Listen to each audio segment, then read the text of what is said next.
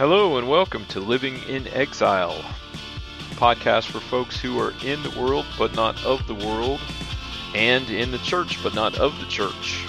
My name is AJ Farley, and along with Amanda Hope Haley, I host this podcast. On today's episode, we're going to be talking about Ezra chapter 3 and nostalgia. We also talked a little bit last time about how there were some folks who could not positively identify themselves in the family lines as far as their ability to serve as priests in the temple, and so those folks were excluded from temple service, and that would have been a devastating thing for those families, but those families were able to go on.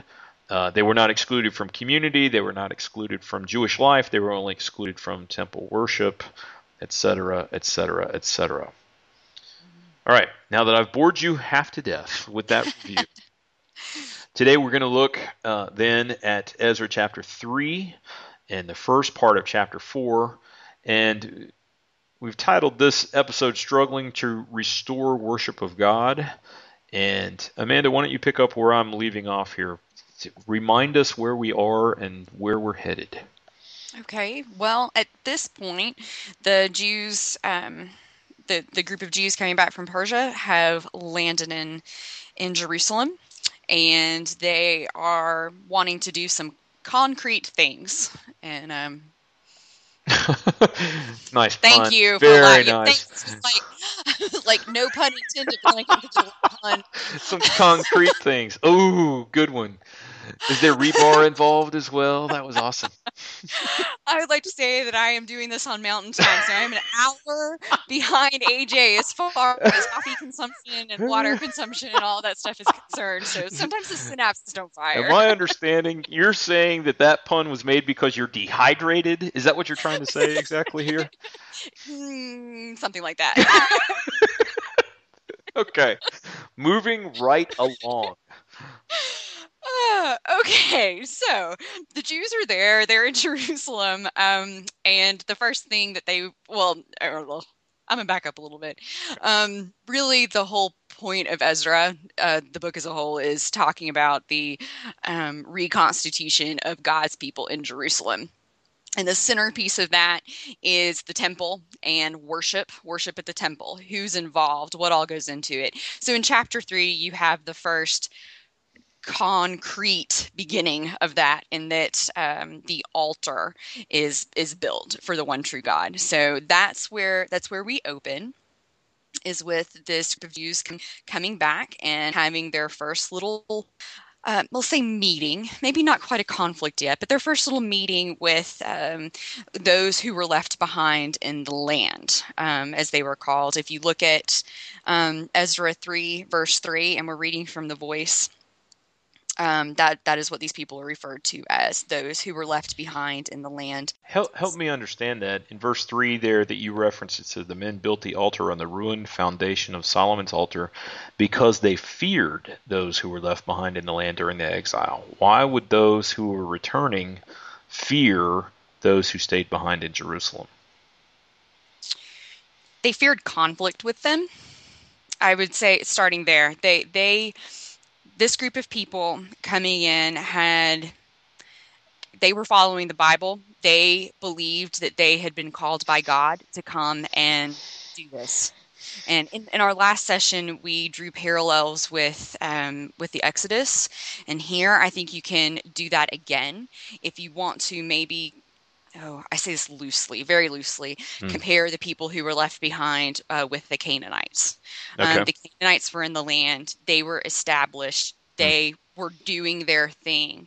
And then this group of people comes in saying, well, we have been called by God to come change your lifestyle, and we know better than you do. Obviously, there's going to be a little bit of tension there. But I do think it's interesting that the Voice translation, you, as the Voice translator in this passage, use the word fear there. It's interesting to me. Yeah. Because it's, I think about, because I can understand why that would be the case. What you've told us in the past, and I have no reason to doubt you, But what you've told us in the past is that when folks went away to exile, they would take the influential people away into exile. So those were the folks that would go to serve Assyria or Babylon or Persia, as the case may be, in a larger way. They took the people who had potential away in order to indoctrinate them into the ways of the occupying force. And the people who were left behind in the city in Jerusalem were the women and the children, and those who were not seen as having potential to benefit the occupiers. So these would have been sort of the weak, if you will. Is that am I overstating that? You're not, but I would say it was the second generation Okay. of the weak. It's very few of the people who were no, actually, wait, were any of them left? Yeah, there may have been a few. Yeah, there were a few left. Okay. Okay, very few people were left from when Nebuchadnezzar came in and all of that. And so the people who are ruling in Jerusalem right now, if you will, I mean, there wasn't really a government, but society, the people who were in charge of society, had basically seized their own power and climbed their own ranks and set up their own societal structure. So And so, yeah. well, So these people, the Jews coming in then, who have this pedigree that they have established in chapter 2, could almost be looked at as a, invade, maybe even like crusaders, religiously invading army. They're coming in and saying, we have the pedigree, we have the charge from God, we are going to do this thing. They could have come in with that attitude, but they didn't. They came in and they feared. And I would say so often in the Old Testament, and maybe almost every time that the word fear is used, it's not fear like your knees are knocking. It's fear the way we fear God. It's a sense of reverence. And they were just tiptoeing around the people who were there. Yeah. And so you see they start off by, building the altar on the foundation of Solomon's altar. So, where these people presumably, if they had been carrying out any of their cultic practices in this intervening time, they would have been doing it there on those ruined foundations. So they're honoring that, but they're not coming in and just rebuilding the temple and doing it all at once. They're taking it one step at a time, Right. And I just think that was very smart. So they're being very judicious in how they come back, even though they have the mandate from Cyrus, even though they have the authority to come in and just run roughshod over the people who were remaining in Jerusalem. If they wanted to do this, they could have made a power play and said, no, this is how it's going to be. We are going to do it this way. Get in line or get out of the way, etc. But they didn't do that. They attempted to do things in a way that honored the practices that those who had remained behind in Jerusalem could get behind. Absolutely. Okay. That's interesting. I guess I didn't really think in terms of this notion of them fearing those who were left behind. It was almost like they had a healthy respect for those folks, and so they wanted to do this in a way that would bring unity rather than bringing division. Yeah, there we go. Yeah, okay. Yeah. I mean, I think that was an aspect of it. I mean, sure, some of them probably did fear. I mean, I guess it's possible that the people living in Jerusalem could have attacked them and cut them down and said, we don't want you back. I mean, of course, they were stepping into an unknown situation. I think all of that was working together, and all of that is behind that word fear. That's fascinating to me, because I have this picture in my mind of a hornet's nest. Like this could, because everybody in this conflict is Jewish in the truest sense of the term. And so everybody has a sense like God is on their side in this process. And everybody has a sense like they understand what God wants better than the others who might be involved in this process. And that just seems like a recipe for disaster to me, for these folks coming back, trying somehow, and they can say that they all want what God wants for this thing, but I'm sure that they would have very different visions of how it should proceed and how they should fit back together as a people again, as a culture. I'm trying to think of a comparison. Are there any I know in America there must be some great ruins, something we go and we visit and we make pilgrimages to. Mm-hmm. Well, okay. I mean, let's say, I mean, maybe even the site of 9/11, that almost became a holy place Mm-hmm. in the wake of the events there. Mm-hmm. And then as soon as, I mean, we started talking, I mean, of course we wanted to rebuild. Well, but the Jerusalemites probably would have wanted to rebuild immediately too. But in those intervening 10 years, where rebuilding didn't happen, that site almost became holy to America. Mm-hmm. And once the rebuilding began, all of the arguments exploded and all of the red tape arrived. Yeah, yeah. And so maybe you can kind of think of it that way. This generation of people, the ruins that aren't there aren't just sitting there, waiting to be rebuilt, but they have become holy in themselves. Mm-hmm. Mm-hmm. So some folks might have even taken offense by the notion of putting the new altar on the grounds where the old one was. So even in the Mm-hmm. process of attempting to honor those folks who were left in Jerusalem, the folks who were coming back might have ended up offending them. Not even obviously they didn't mean to. I would think they didn't mean to, but they regardless of what they did, they were going to run the risk of offending somebody in this process, and Absolutely. they were all going to have to try to work it out somehow together. Mm-hmm. And I was struck by that from a previous conversation. The folks who would have been left behind in Jerusalem, they would have no longer had a temple because the temple was destroyed. They would have no longer had a visible sense of God's presence with them the way that Israel had in previous days. The people who would have been the most strongly influential would have been taken away, and so it would have been the women and children. It would have been the women left behind and the children that they raised, and those children then would have come into positions of authority, not maybe having that real uh, strong sense of presence and strong sense of Jewishness that the people who left would have had. And so they were doing the best that they could with what they had, and they had a ruined temple uh, that became a holy site for them. Basically, what you're saying. A different, obviously it was a holy site before, Right. but it took on a whole separate level of meaning. Yeah, like there was a Yeah. melancholy that was attached to it now because not Yes. only was this the place where God's glory, this was the place where God was defeated almost. This was the place Mhm. this was the place where God's glory last made its stand, but it was defeated humanly, and what do we do now? That kind Well, and even make it more human. I mean, our loved ones bled and died and were cut down and were shipped in away and defense of this place. Oh my. absolutely. Yeah, yeah. So yeah, I could that's interesting. The parallel to September 11th for us as Americans, that would be a significant. And boy, there were lots and lots of debates about how we should proceed in terms of honoring that site. Some folks wanted to build another tower right away, get started as soon as possible. We're going to show the world you can't keep us down. And then other folks were like, look, the people died at this site. There needs to be at least some measure of a memorial, not just a little plaque on the side of a building, but a significant fitting tribute to Mhm. those who died that day. Absolutely. Interesting. Okay. It's loose. I mean, metaphors can only go so far, Sure, so sure. don't take it too far.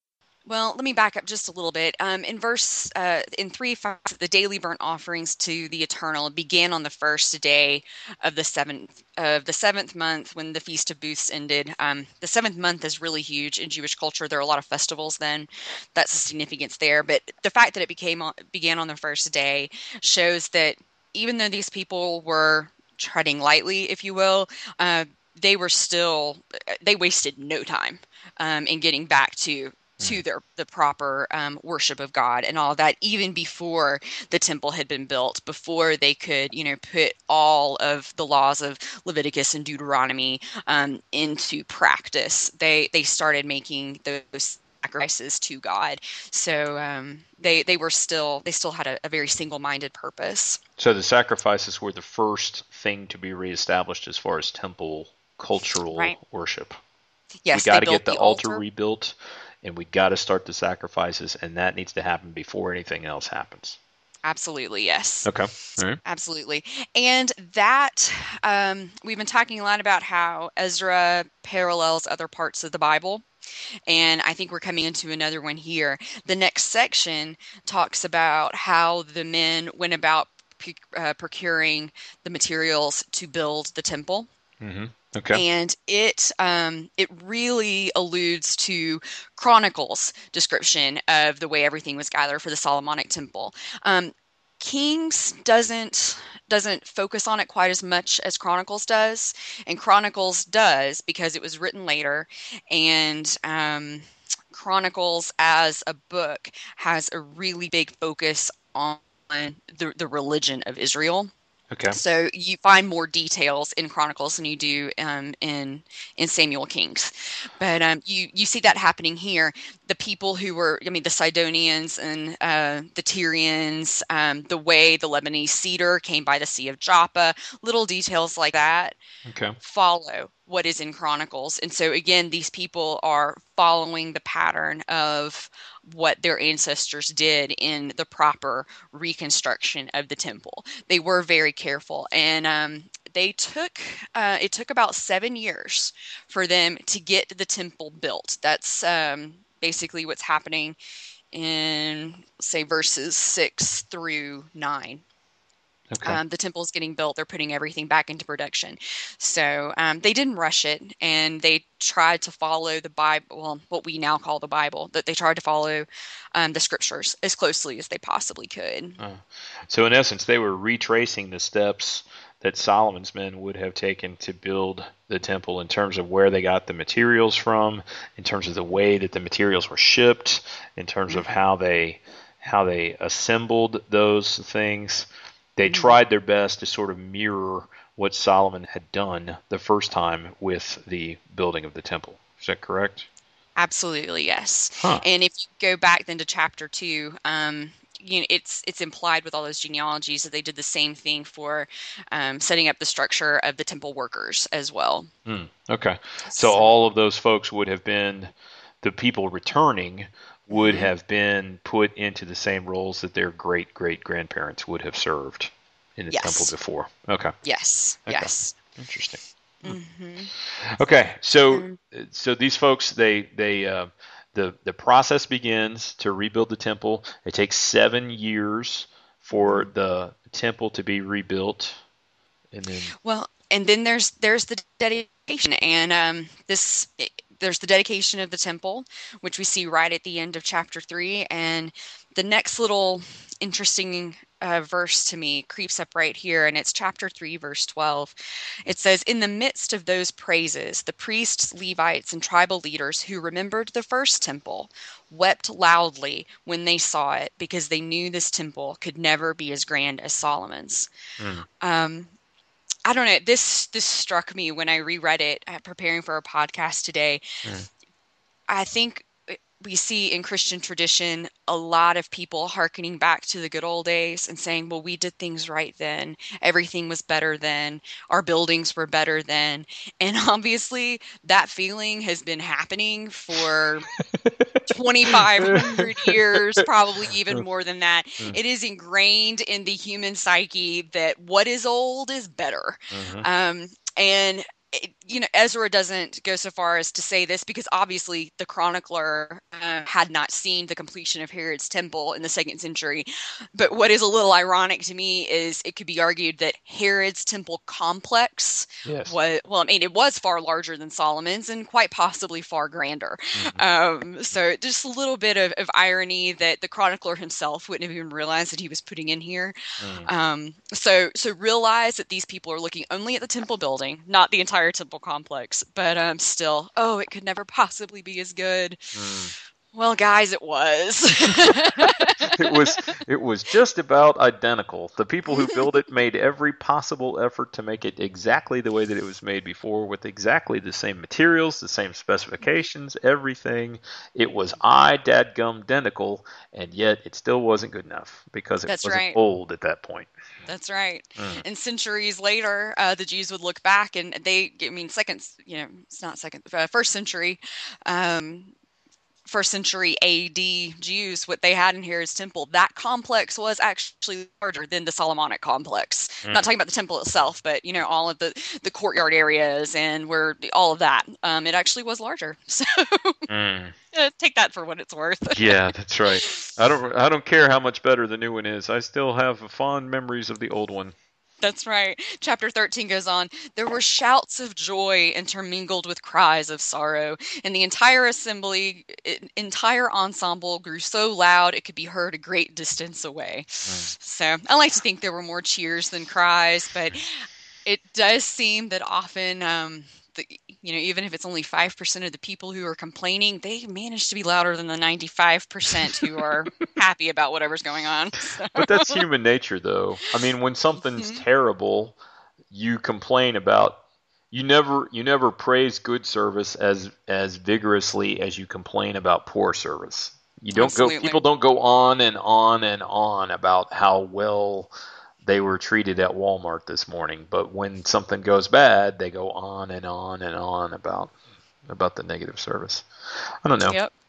It's interesting to me because in 12, it seems like the chronicler doesn't.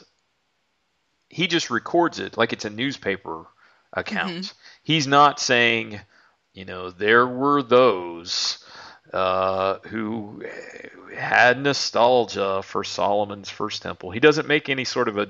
It's like he just says, there were some folks who were sad about the thing because they remember Solomon's first temple and they knew that this one could never be as good. Well, he doesn't make a value judgment about that. He doesn't show any disdain for those folks. He just says it like it is and then moves on.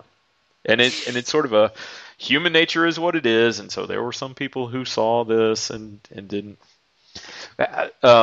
I'm definitely reading the sarcasm into it, but I think I'm able to do it from a historical perspective, knowing what the complex ended up looking like much later. Sure. I guess that's why I pick up on it, and it probably wasn't what the chronicler intended, but I like to think that's one of those little things that God kind of dropped in there. No, that we can learn from. I agree with your assessment of the thing. I do think that he was trying his best to sort of be fair to these people. And accurately describe how they felt, and yet record it there so that those of us reading thousands of years later can draw our own conclusions about those folks.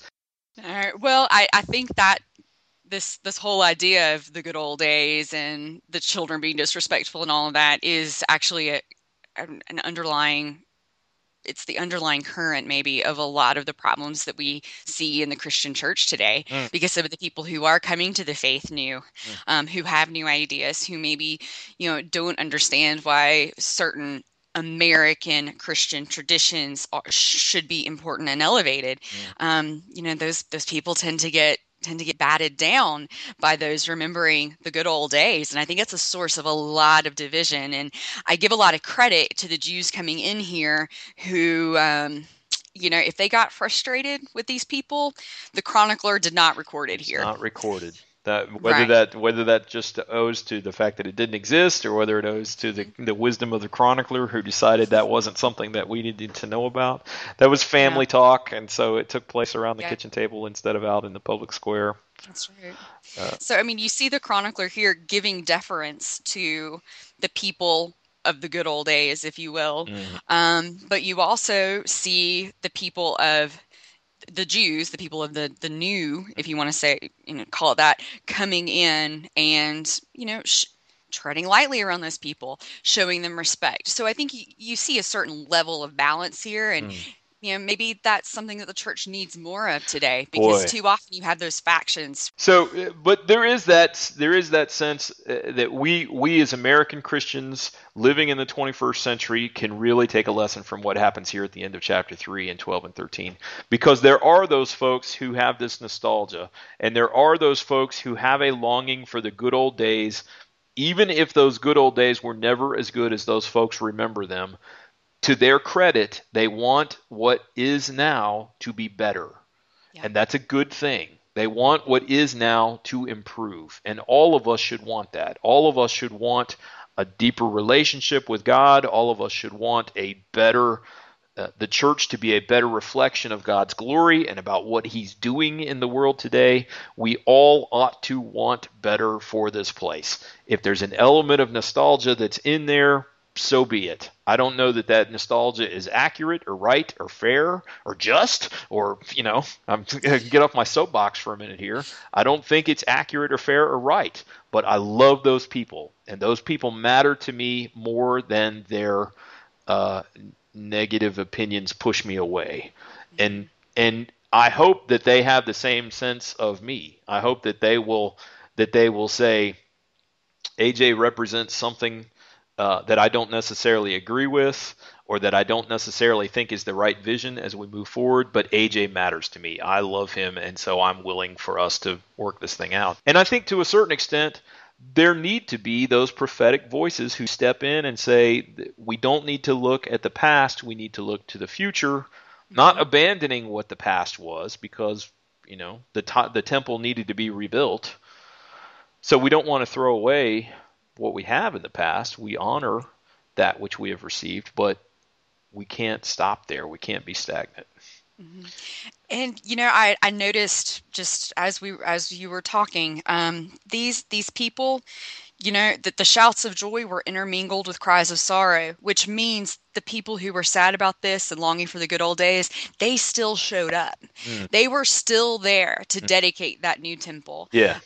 So they were still, just by their sheer presence, they were committing themselves to move forward with this rebuilding of Jerusalem, even if they weren't 100% getting their way. Absolutely. And so there's give and take on both sides, and we all need to be respectful of one another and where we come from. That's a glorious illustration to us of how things should be today, how we need to move forward today.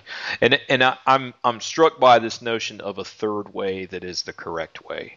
It's like you have your understanding of how things should go and your understanding of God's vision, and I have my understanding of God's vision, which may be leading us down a different path. And both of us are wrong, because neither one of us exclusively has the mind of God. And so what we need to do then is find the place where God is actually wanting us to go, and both of us have to give up our understanding of where, no, that's not right. We both have to give that up so that we can get to the place where we're both going in the same direction, where God is actually going, which is separate and unique from where we think he wants us to go.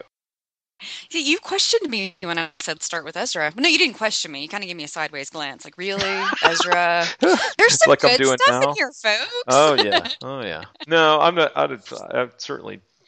We need to start somewhere.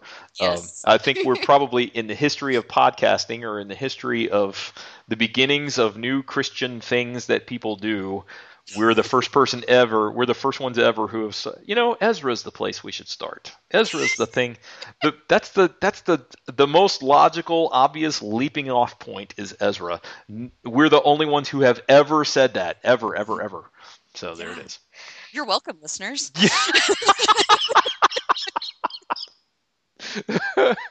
Benefit from our wisdom, or at least Amanda's. I'm just along for the ride.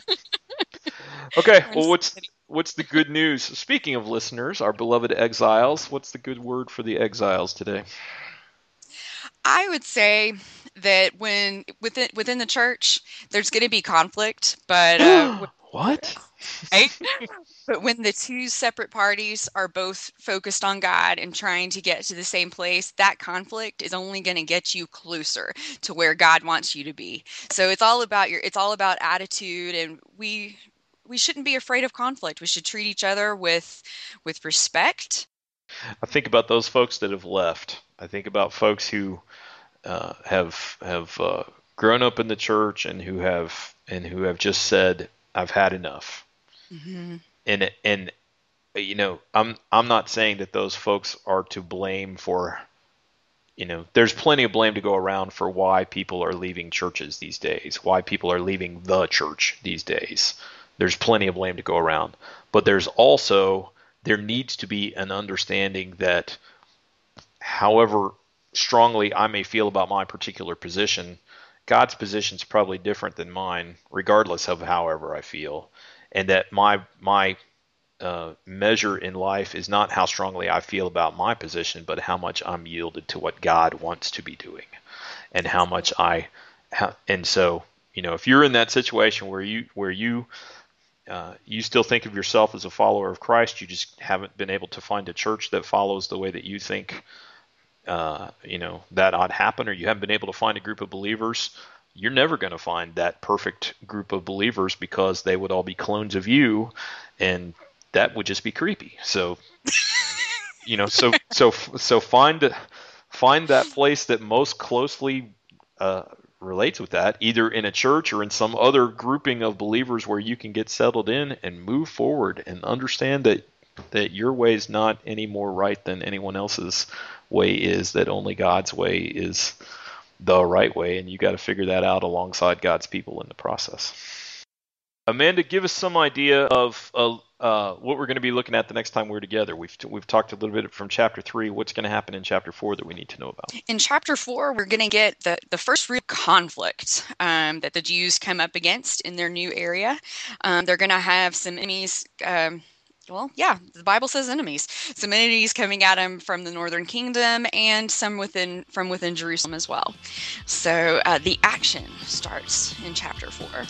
You can find Amanda Hope Haley at her website, amandahopehaley.com. You can find AJ Farley in his blog, wornoutbibles.blogspot.com. Both of us are also available on various social media platforms. Unless otherwise noted, scripture quotations are taken from The Voice. Copyright 2008 and 2009, Ecclesia Bible Society. Thanks for listening.